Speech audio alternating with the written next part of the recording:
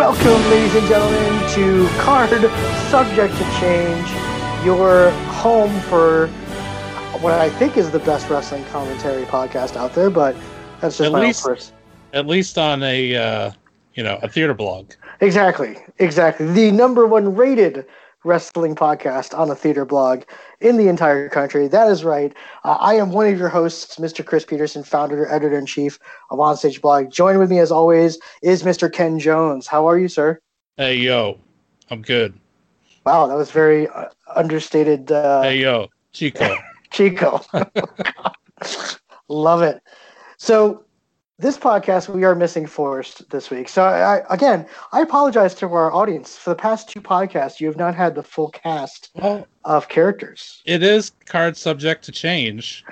That's true. So, I guess we are following through on our title. That's right. There you go. But this week, we are talking about Extreme Rules 2019, held in the always interesting Philadelphia city. Always a hot crowd there in Philly. The city of brotherly love. Apparently. I'm a Boston guy, so I don't have a high opinion of Philadelphia. No, me either. Yeah. But, hey, it was a good crowd. I mean, you know what? You want these pay-per-views to be in front of crowds that appreciate it. And, nothing against the people of Spokane, Washington, but, I'll take a pay-per-view in Philly any day before Spokane again. At least they show up. At least they sell out the building. Yeah. But, anyway, Ken, this was an interesting pay-per-view. You and I talked before. We had some bold predictions that we're hoping were going to come true, none of which came true, by the way, which goes to show you how much we know or how little the WWE creative cares about what we want. But what were your overall, I guess you could say, thoughts about the pay-per-view as a whole? I mean, I thought that it was a step in the right direction. Okay. And I thought it was better than I was expecting. Mm-hmm. So if I had to grade it, I'd probably give it like a C plus B minus overall. It's funny you say that. I was actually feeling the exact same way. I was getting a little frustrated with some of the endings in the matches that I was like, oh, missed opportunity here, opportunity there. And but like the quality of some of those overall matches were like pretty good. And I was like, you know what? I was inching towards like the B plus range. And then we got, the ending that we got. And I was just like, ugh. And we'll get into that. But, it was a up and down pay-per-view. If you read Twitter, I mean, there's a lot of people that it runs the full gamut of emotions, I guess. And, it definitely is one of those things where you just, with the end result, and we'll ask this question at the end, but, where does it go from here? You got me. I don't know. We shall see. But let's break down the card, my friend. Let's get into it. The kickoff show. Listen, I'm not going to talk about Drew Gulak versus Tony. Let's just no disrespect to 205, but if WWE doesn't care about 205, then I'm not going to care about 205. Well, okay, but if you say that, then do they care about the IC title? Well, that's a good question because we saw Finn Balor versus Shinsuke Nakamura, and I'll be honest with you, I was shocked that we got this as a kickoff show match. Like genuine. I was like, oh my god, the IC title is the kickoff show. Like, so we were talking about it before we actually started watching, and I jokingly said that watch like Shinsuke versus Finn will end up on the pre-show because Shinsuke is in the match. Yeah. And lo and behold, I turned it on, and it's opening the pre-show. Crazy. The prestigious Intercontinental Championship. But I will say this: it was a really good match. It was. I thought it was a little quick. Yeah. I would have liked to have seen them get a little more time, which you would think if they're on the pre-show that they would have all the time in the world. Mm-hmm. But all things considered, I thought it was a pretty solid match. Well, see, I gotta be honest. I thought we saw a more focused and driven Shinsuke than we've seen in the past year. Yeah. I mean, I'll put it this way: he's breathing, which is a more focused Shinsuke Nakamura than we've seen in the past year. But I'm hoping that this new title run will, lead to some pretty interesting storylines for him. I'm hopeful, and I'm also hoping that this opens up Finn Balor to a heavyweight push now. Who knows? Oh, I don't know. I would prefer to see Finn and Shinsuke fight till like Survivor Series. Ooh, okay. I think it would be good for both of them. Yeah. To have a long running feud with the belt, especially for Shinsuke, because his image needs to be built back up as a character. They spent the last year plus just tearing him down from where it was. Right. Right. So I mean, if they could turn the ship around on him, like that would be huge. Mm-hmm. Definitely. Definitely. Well, we'll see. We shall see. All right. Well, let's move on to the actual start of the show, which we had I guess you could call it a big match, kick off the show. And that, of course, was Roman Reigns and The Undertaker versus Shane McMahon and Drew McIntyre, which saw obviously the Dead Man and Roman Reigns win. Ken, your thoughts on this match? Well, I think it was a pretty big deal that this was, the opening match of the night. Mm-hmm. You got Taker coming off a very poor performance at the Saudi show. Right. The event that was billed as being bigger than WrestleMania, and he and Goldberg just crapped a bit. No getting around that. But pairing him up with Roman Reigns, I really thought like this was a perfect use of The Undertaker, especially at this age that he's at. You make him look great, and you also don't wear him down because he's in a tag match, so he's able to reserve some energy, right, for the end and not get worn down, having to carry somebody else or have. He really just he did all of his highlight moves and stuff, but most of the time he spent kind of just taking a pounding. So he's just able to like lay there and have Shane jump on him, or have Shane, jump across the ring and kick a garbage can into his face. So I thought it was a good use of Taker. The crowd was surprisingly pro Roman for Philly, and they hate Shane and Drew McIntyre. So enough said. No, I did think it was a little over the top for Michael Cole to be saying like this is the best I've seen Undertaker in years. The Undertaker's back. I mean, let's be honest. I mean, at the end there, they had to basically do a take two on getting Shane up there for the tombstone. So well, I think there was that.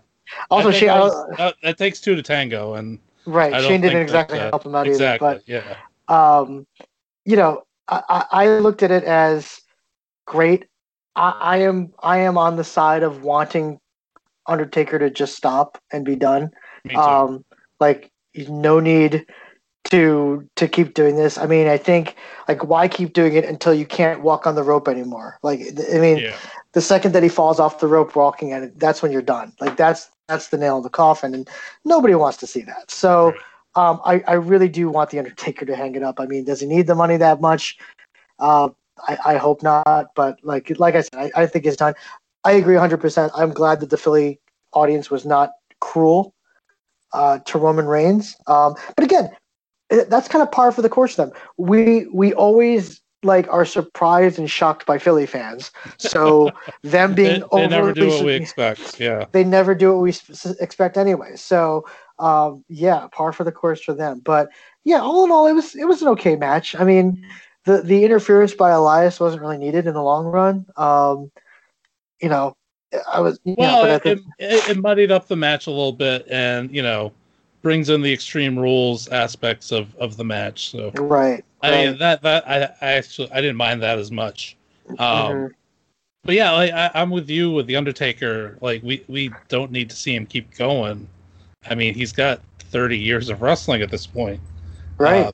But if he is going to keep going like this, at least put him in a position like this where you're protecting him and protecting his legacy as much as you can. 100% right. Yep, 100% right. All right, well, let's move on. The next match we had was the Raw Tag Team Championship match, the Usos versus the Revival. Let me ask you this, Ken. We have now seen these two tag teams go at it quite a number of times. They are separately regarded as two of the finest tag team that we've seen, in the past decade.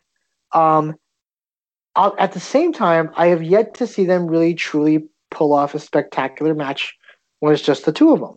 That's fair. Why is that?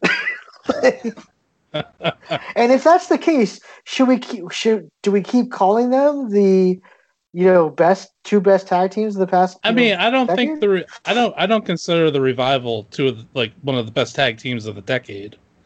They've really only been doing it successfully on Raw for like the last year. Before that, there were a lot of fits and starts because of injuries.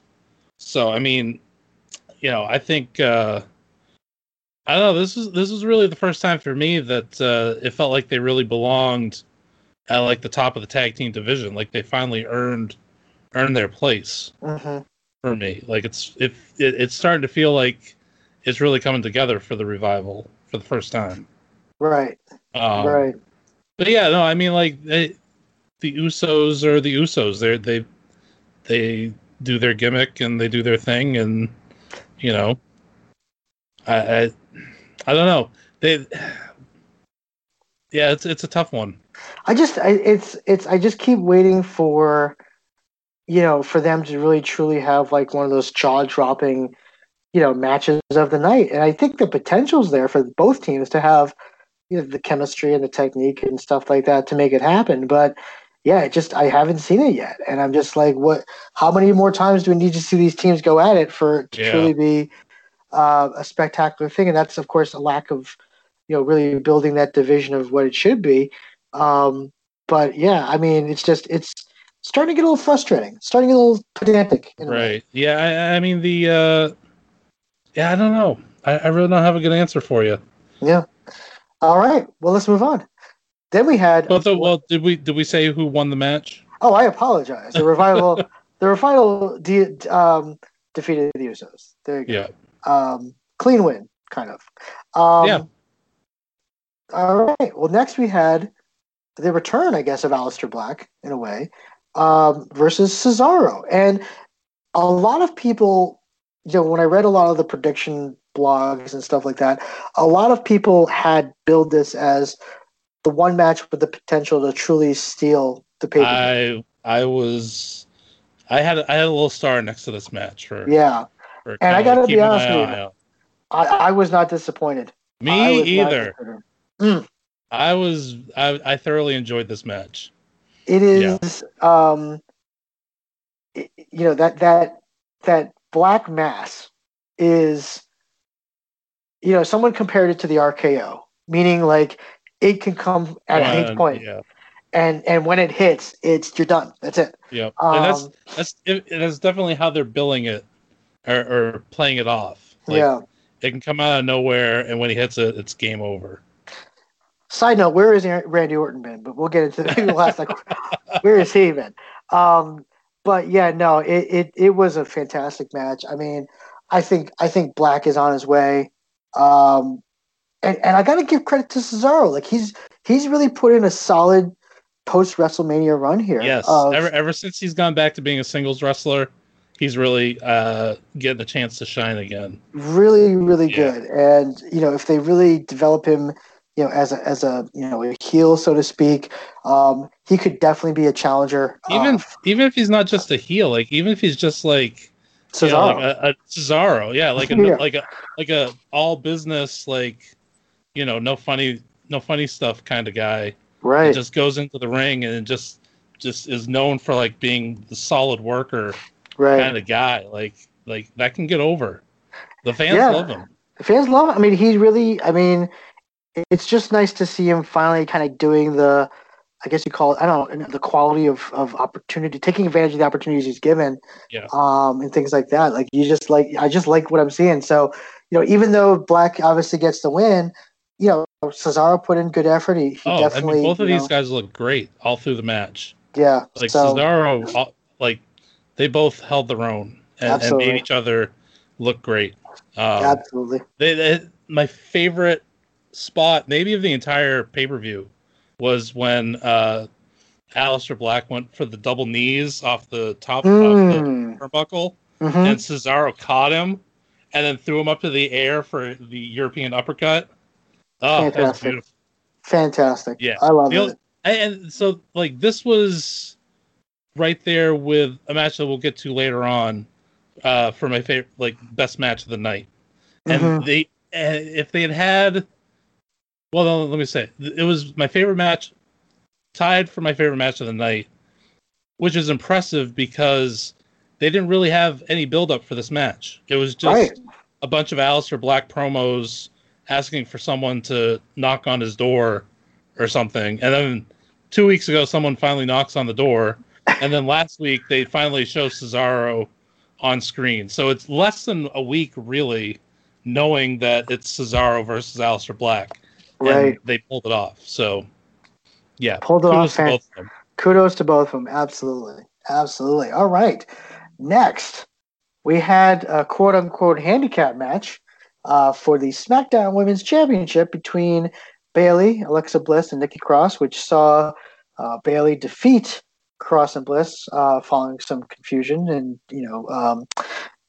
a missed high flying thing that I can't even remember the tornado DD or not the tornado DD2 the Twisted Bliss. I'm getting my messes. Oh, what do you mean she missed it?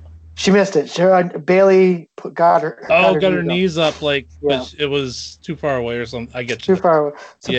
It was a botch, but well, it was a bad camera angle too. But I mean, and then Bayley got the knee to the face across. I got to be honest with you. Here's the thing. I was really hoping that Nikki Cross was going to win because I think it would make that storyline a little more compelling. As per usual, Bayley has done really nothing with this title. I don't know. I'd have to really look and think about it. But like, if you told me like wrestlers that like just lost their mojo from their debut to now, based on their own shortcomings, Bayley's at one of the top of the list. Like, I don't understand her lack of compellingness. I don't get it. Like, and they've tried to give her a little bit more of an edge, since putting the belt on her this time, and it's I think the jury's still out on whether or not it's working. She just doesn't. I mean, some people just don't have the charisma. They don't have the personality for this, and they could be the best in-ring technicians in the world, but you put a mic in front of them, and it's like, okay, like. Good example, Dean Malenko, one of the greatest wrestlers of all time. You put a mic in front of him, it's like, okay, like, I guess I'll go down with you this road and believe that you're this badass. I don't know, like, it's just like nothing is believable with her. You could try turning her heel. I don't think that would work either because then you're relying even more on charisma. I think what she needed, I think what this match needed, and we talked about it, was a surprise entrance from Sasha Banks. Yeah, so they totally faked me out with all this stuff. Last Monday's Raw, they were, Nikki was talking about how basically what she said was Nikki that Bayley didn't have anyone, in her corner the way that Alexa is in, or Nikki is in Alexa's corner, or vice versa. Right. So I figured that Sasha was totally coming back last night at Extreme Rules. I think she's still on her way back. I think it's probably more of a long game, maybe to SummerSlam, and they were just kind of like greasing the skids a little bit for that, or laying the groundwork for it there. And so maybe it turns into a tag match or something at SummerSlam with a return to Sasha. I just don't know where they go with this. I think, I don't either. I mean, I think, again, if Nikki had won and not Alexa, then you can just open up a world of possibilities for that. And Yeah, keep going. Sorry. I was gonna say having them lose does nothing for their storyline. Well, and the other thing that was weird, like obviously Alexa has the history of turning on the people that she gets close to, and using them to get to the belt. And then, Nikki takes the pin, and Alexa's just kind of okay with it. Like they don't have a turn on Nikki or anything. So I'm kind of curious to see where they're going with Alexa as well with this. But I gotta say, Alexa is so good. It made me laugh hysterically when Bayley got caught between in the apron on the outside, and Alexa comes over and then straightens up Bayley's ponytail before punching her in the face. I saw that. It was brilliant. It's just she does the small things like that so well. Right, which is why I think eventually, I think for the Blue brand, I mean, who knows what they're doing when Fox comes this fall, but I think you got to put the belt on her for an elongated period of time. I think you need the belt. I think it's just with especially if the other belt's going to be on Becky for the foreseeable future, you can't have two faces have the belts right now. It doesn't. I don't know. It just doesn't work for me. Putting it on the best female heel in the company is you just do it. Yeah, and then but I mean, they also you got to figure out where Charlotte factors into the equation as well. Right. On SmackDown. I mean, this is basically the second summer in a row that they've given her off. So it's nice. It must be nice to be a Flair and get a summer vacation every year from the WWE. Right? Unbelievable. All right, well, let's move on. So the next we had a last man standing match between Braun Strowman and Bobby Lashley, which the end result saw Strowman defeat Lashley. Ken, I gotta be honest with you, this was a much better match than I thought it was gonna be. Yeah, I mean, I thought that it was pretty physical. They went all over the arena. Yeah. Like out into the concession stands, and they're throwing each other against the wall and all that stuff. I mean, Definitely. Some of it was just like a lot of just big guys like pounding on each other, and right. The ending I thought was, I mean, that stuff looks great. Like initially, I think it sounds better on paper than it actually looks in the final finished product. Sure. With these big spots that they throw these guys. So he does the power slam off of like a 10-foot drop or something from the stands to I don't know what was supposed to be below. But I mean at some point you always get a camera angle that shows all the padding that they fall onto. Right. And so it's like it just kind of defeats the purpose of it all. It would have been better if they just, because they had it blocked off at the ground level with I don't know, some kind of like fake wall or something. Yeah. And if they had just kept it at that angle and had the referee counting instead of the camera angle initially from above that showed them both and also showed Braun starting to get up and make his way toward the fake wall. If we had just seen the wall and the refs start counting, and then at 7, Braun busts through and comes out and does the Braun kind of thing, like like that would have been a lot more effective. But instead, we already know what the ending's going to be because they showed us too much. Right, which is kind of par for the course for the way these matches usually go nowadays, but. I gotta tell you though, I was impressed with Bobby Lashley in this one. Yes. Kind of like some of the better stuff we've seen from him in a long time. So let me ask you a question: would it have been better if Bobby had won the match? Yes. 100%. So yes. Too. 100% yes. Yeah, definitely. I'm with you. I'm with you there. I like it. Also, right, I had one more question. Please. So you have it doesn't happen often, but you get a championship match at like a WrestleMania where Seth Rollins has a knee injury and so he's not medically cleared to wrestle. So he has to sign the waiver to like it's an unsanctioned match for the championship or something, right? How come Braun Strowman goes into a last man standing match with a reported quote unquote ruptured spleen? How does that jive? Because those videos, the pitch meetings that you see when he asks the question. I don't know. I don't know. Look, I'm gonna need you to get right up off of me on this. That's the writers. They're like, excuse me, could you explain why? I don't know. Oh, like, okay. And that's the truth. Fair enough. So there you go. And I agree. Thank you for explaining that to me. You're welcome. You're welcome. All right, well, let's move on to a match that, again, another match that was solid.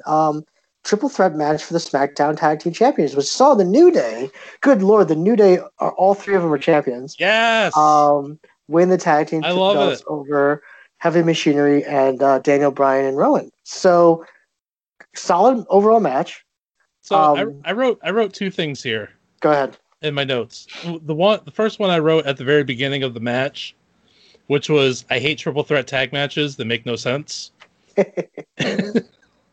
Because you always have two guys in the ring. Why would you ever tag in the other team? Mm-hmm. You know? So that just the concept it doesn't work. Yeah, there's cognitive dissonance inherent in the structure of the match. But at the end of the match, I wrote entertaining match. Totally redeemed itself. So, they made the best of the situation, and yeah, it was a really good match. I like the fact that that the New Day won. It I don't know what it does storyline wise to have all three of them with belts right now, but I'm in for it. It'll do something. I kind of want Daniel Bryan to be done with tag matches. I'm not gonna lie. Yeah, me too. Like I thought this was a good opportunity for him to be like, all right, back to singles competition. He should be challenging Kofi for the championship. He should be the top heel on the blue brand. Maybe it's the fact that for the last year from 2 WrestleManias ago to this past WrestleMania, which we were at, he basically was at the top of the card, for a full year, doing a big time schedule. Right. And so maybe they just said let's just ease it back a little bit with him. And that's a good point. Just let him take it easy for a couple of months. And I'm fine with it. And actually, they can start ramping back up now. Yeah, I mean, he did some great stuff as a tag team. So it wasn't because I think I mean, they didn't save the planet, so I don't know if you call it great, but that's true. That's true. That's true. But I'm hoping that he gets back to the singles competition. I did like Otis when he considered doing the move through the ropes or over the ropes, and then just started running, and then just stopped himself and stepped through the ropes and then jumped from the apron onto everybody. Indeed. A nice little comedic moment. Nice little moment there. I agree. All right, let's move on. So next match we had the United States Championship was up for grabs between Ricochet, who gets my Rookie of the Year, by the way, versus AJ Styles, which saw with the, I guess you could call it quote unquote assistance. Oh yeah, totally gets an assist from the club. From the club, or the Good Brothers, or whatever they're calling themselves. But we saw AJ Styles defeat Ricochet with, again, I love seeing the Styles clash in the middle rope. I mean that is phenomenal. Brutal. Brutal looking.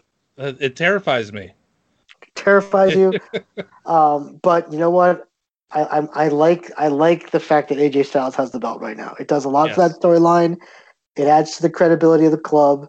Adds to the credibility of the belt. Yep. It doesn't bury Ricochet at all. No. That dude's destined for great things. So I was happy with the match. I won't lie. This was tied for me with Cesaro and Aleister Black for match of the night. Yeah, definitely. I mean, I won't lie. I think the quote unquote interference is a little weak. Like, I don't think it is, but at the same time, him up was nearly as damaging. But no, it doesn't damage him. It also it helps turn Styles a little bit more as a heel and take him further along that path and cement the club as a a faction, a heel faction. Mm-hmm. I would love to see them just kind of like maybe Gallows and Anderson get the tag belts and they start run kind of like roughshod over Raw. Could be it. I would love what we're headed towards. But I mean, Styles and Ricochet, they put on a really good good show. Really good show. A lot of good high flying stuff, and just really impressive from both of them. I'm really excited about the future for Ricochet. Fingers crossed. But all right, moving on. And we're breezing through this. We're breezing through this, man. When you don't have third person, it's crazy. No disrespect, of course. No disrespect. But next we had, I guess you could call it a match. Kevin Owens squashing Dolph Ziggler. I think the match was 8 seconds long. It wasn't. I think it was something like that. That 8 might be generous. I'm seeing 17 on Wikipedia. Okay, all right. It was a quick match. It was very quick. Basically, gave him the stunner. It's over. Of course, Dolph Ziggler oversells the stunner, as he oversells everything. I have no problem with anybody ever overselling a stunner. The Rock always oversold a stunner, and it was always worth it. He was the best at selling the stunner. Better to oversell it and have to rein it in than undersell it like Vince McMahon and basically just fall over like an old man. Or Linda for that matter. Or Linda. Yeah. Don't get me started on the McMahons and the stunners. Anyway, afterwards, Kevin Owens once again did a kind of similar promo to what he did the previous Tuesday night. Yes. But I thought it worked. I thought the whole thing worked. I was really excited. I like what Kevin Owens is saying. Yes. I like what it's building towards. Yep. I'm here for all of it. Yep. So at this point in the pay-per-view, I was looking at the clock and realizing that there were still 3 matches to go, and it was already past 10 o'clock or right around 10. And I was like, this is going to either go long or something. And then this match took 17 seconds. I was like, oh, okay. They got basically crunched for time, and they got the short end of the stick because they still had 2 championship matches to get to.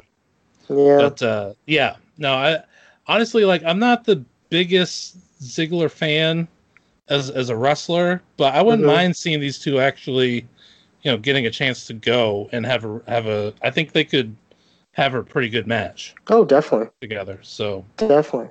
Well, I think I would like to see more, but absolutely. I think we're building to Kevin versus Shane McMahon. Obviously.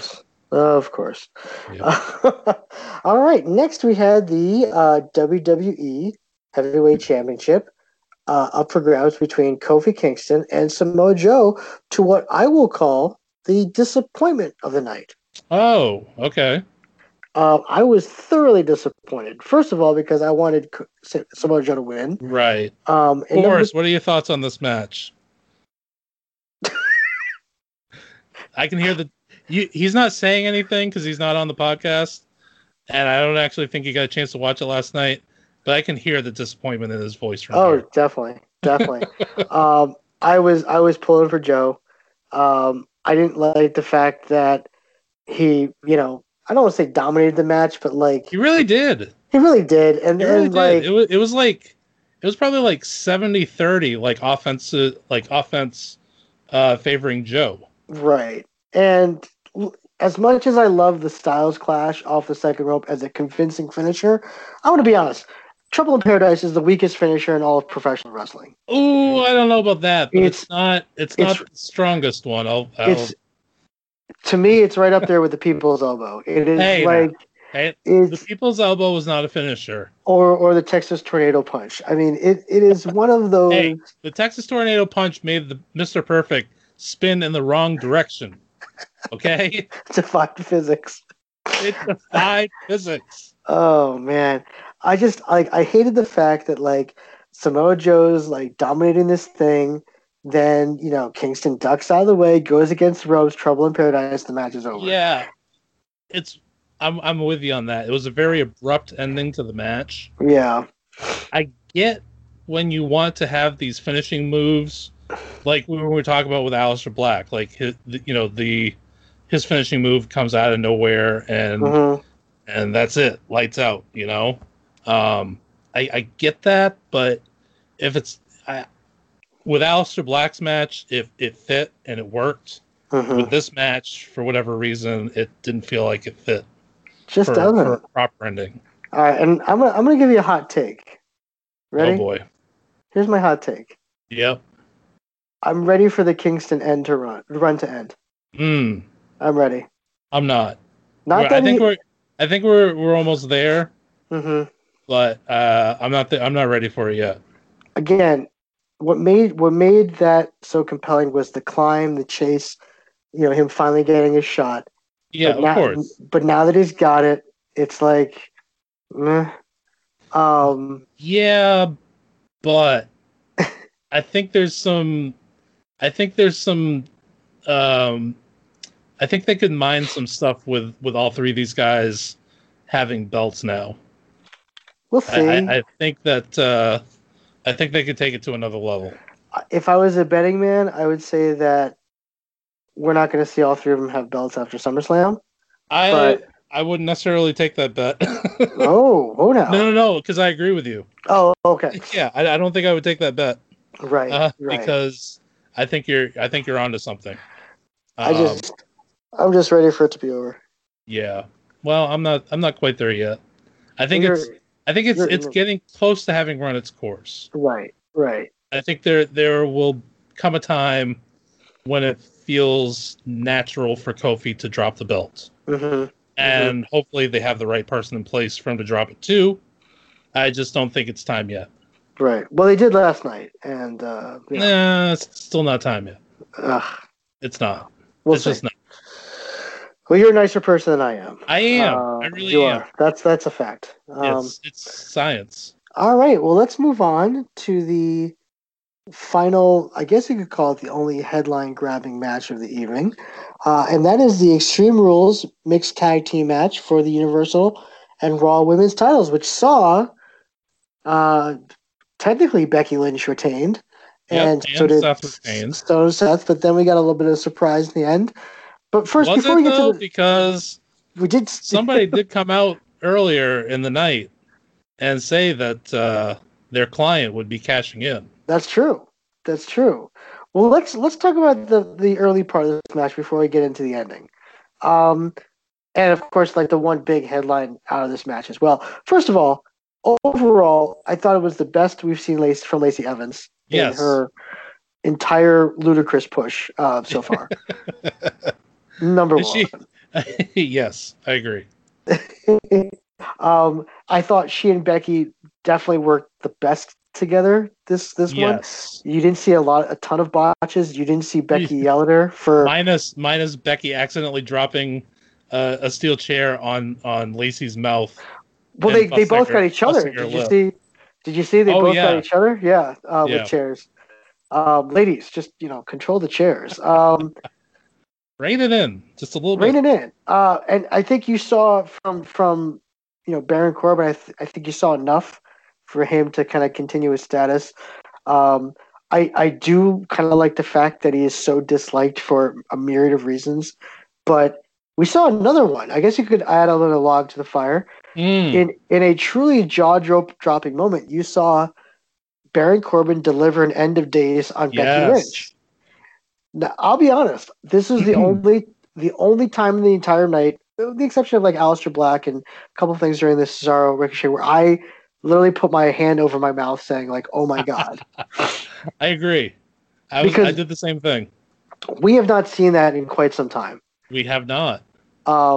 You really have to go to the basement of the Attitude Era, like post invasion era, to really kind of see any type of offense on women. Like it just you don't from see men. it Yes, from a man.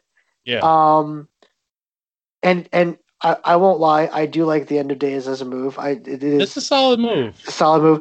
And also I didn't know this. No one has ever kicked out of the End of Days yet. Oh. So they call it the most protected finisher. Sure? That's what I read online, that it is the most protected finisher in the WWE. I'm gonna call shenanigans on that, but I have no proof. No proof to. I will look into that though. There you go. I will report back. And I won't. And also respect to Becky for taking it like a champ. First of all, like, you know, she looked. She's the man. She sold it amazingly. She sold it. Oh, so great. Go ahead. It was perfect. So they don't do this stuff. So like 999 times out of 1,000, they don't do this. Mm-hmm. They haven't done it, like we said, for a long time. The only thing that comes close is there's been a couple of WrestleManias where Steph has taken a couple of bumps. Right. And usually it's accidental and incidental contact. Mm-hmm. That, Triple H accidentally bumps her and she goes through a table. Right. Or someone misses or steps out of the way and she eats a spear from somebody or something. Mm-hmm. So the fact that they don't do it so often, when they do it like they did last night, it's really effective. It really is. It really works. And it's the kind of move that's like, it's not necessarily like in poor taste that they're going to this well to do this. Right. It actually works. It fits into the story. And they told it beautifully. Yes. Because Baron Corbin, in the eyes of the fans, is trash. Mm-hmm. And everybody hates him. And he did something despicable to a woman. And not just a woman, the women's champion, who also happens to be the girlfriend of the champion, or the men's champion, Seth Rollins. And Seth went ballistic. Sold it beautifully. Sold it perfectly. Yes. Lost his mind and gave 3 curb stomps, or whatever the move's called now, because I'm not sure they want people calling it that anymore. Yeah, let's not call it. I think it's called the stomp. Yeah. The stomp. Sorry. We'll edit that out. Maybe not. I don't know. But he did 3 stomps and also laced into him with a kendo stick, and it was perfect. You could see him snap. You saw it in his eyes. It was perfect. It was great, and again, it was a shocking moment. And this is the second time in a calendar year, so in the past 12 months, I should say, that we've seen this. I mean, we saw it with Nia Jax in the Rumble, where she caught a 619. And right, but even then, like that's Rey Mysterio. And then she got an Orton. That's right, the RKO. She got an RKO from Orton. That's right. So that's right. We've seen this twice now, and I think there was a great article on Deadspin, which is weird for me to say, but the headline was, "Can the WWE be trusted with intergender wrestling?" And I'm cautious to say yes right now. I mean, I'm not there yet, but what little they have attempted so far has actually not been terrible. Not been terrible.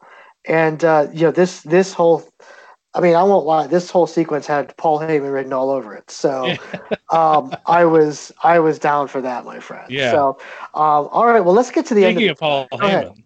Well, I was going to say, before we get to any of this. Speaking of Paul Heyman, he came out earlier and said that his client, Brock Lesnar, would be cashing in, and he did. And he did. And he won the belt. And he won the belt, which, by the way, there was a phenomenal chant going on. I don't know if you could hear it. Yes. A couple, and not just in this final match, but also I think the same chant broke out in Samoa Joe versus Kofi. Yes. Where the crowd was chanting, "We want Lesnar," and then the other half was chanting, "No, we don't." No, we don't. And I'll be honest with you, if I was in that building, I would have been the no, we don't. I would have been. Yeah, I probably would too. But I'm not sure it's necessarily a bad thing. Right. I'm on the fence with this. I'm not sure how I feel. I'll put it this way. I don't know how I feel about having Seth Rollins only hold the title for 99 days. Well, yeah, there's that. There's that. I don't like the way he lost it. I'm kind of okay with the way that he lost it. Mm-hmm. Just the fact that he was so...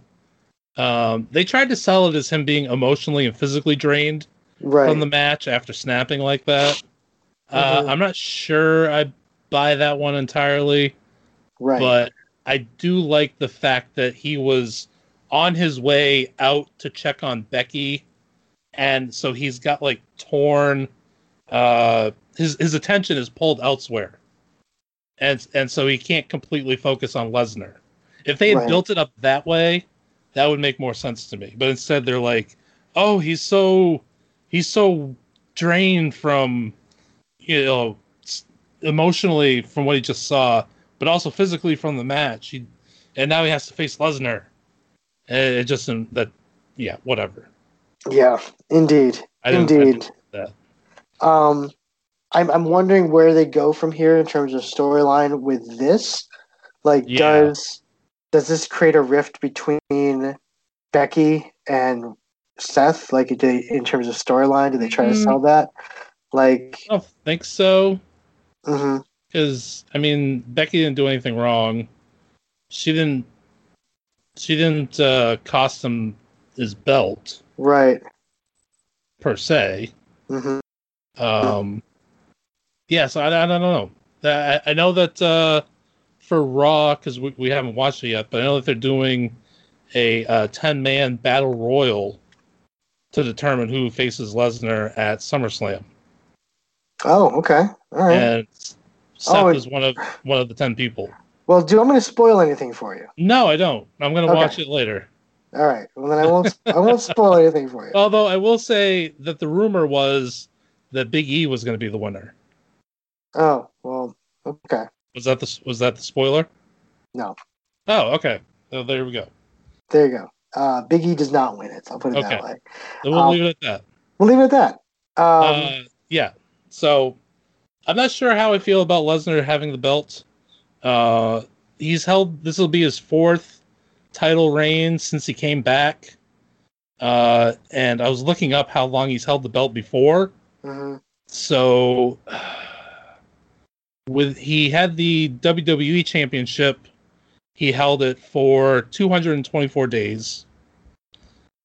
And when he first won the Universal Championship, he had that for 504 days, which, oh my gosh, they can't do that again. No. And then he had it for 156 days before losing it to Seth Rollins. Mm-hmm. Mm-hmm. So, I think we're in for at least a couple of months of him holding the belt. And being a part-time champ, yeah. Yeah. Here we go. Yeah. Well, I will say this. I'm not going to spoil anything for you, but it looks like Raw has been quite eventful. Has been quite eventful. Much of the SummerSlam card has actually been decided on this Raw. Okay. Like officially. Like, this match is to set up the number 1 contender for SummerSlam. Type of thing. So, well, that's kind of makes sense because I think they moved SummerSlam up August 11th. Early. Yeah, and usually it's like August 20 something. Right. So we're getting SummerSlam a little early. So things are definitely they're official here. So in motion. In motion, so to speak. So all right. Well, that's gonna wrap things up for us. That was Extreme Rules. Enough said. Like I said, I think you've got some interesting storylines going forward. I think, I do have one question. Please. And this is about Extreme Rules overall. If the title of the pay-per-view is Extreme Rules, why aren't all the matches Extreme Rules? Thank you. That seems like just a basic thing. I would also say the same for the TLC, TLC for the Survivor Series. yeah. You know, I mean, it feels like, I don't know. Feels like maybe they don't have to all be the same rules, but some form of Extreme Rules for every match, would make sense. And it just, otherwise you're just naming, pay-per-views, just random names, like Stomping Ground. Right. That's a good point. Good point, my man. My 2 cents. I love it. Thank you for all right, folks. Well, hey, this was a good one. Sorry, Forrest, you weren't here for it. But hopefully we'll be back. It's a trio. We'll see. We still left room. Forrest wasn't here, but we still left room for his outrage and disappointment that Samoa Joe lost. So that's true. I feel like we did right by him. That's right. I'm with you. All right, folks. Well, hey, we will see you after SummerSlam. In about a month. One of the big 4. Yeah, and not at the Barclays this year. No, I think it's in Toronto. Toronto? Oh, man. Okay. That's right. Let's go north of the border. So, all right, folks. We'll see you right here next time on Card Subject to Change. Bye.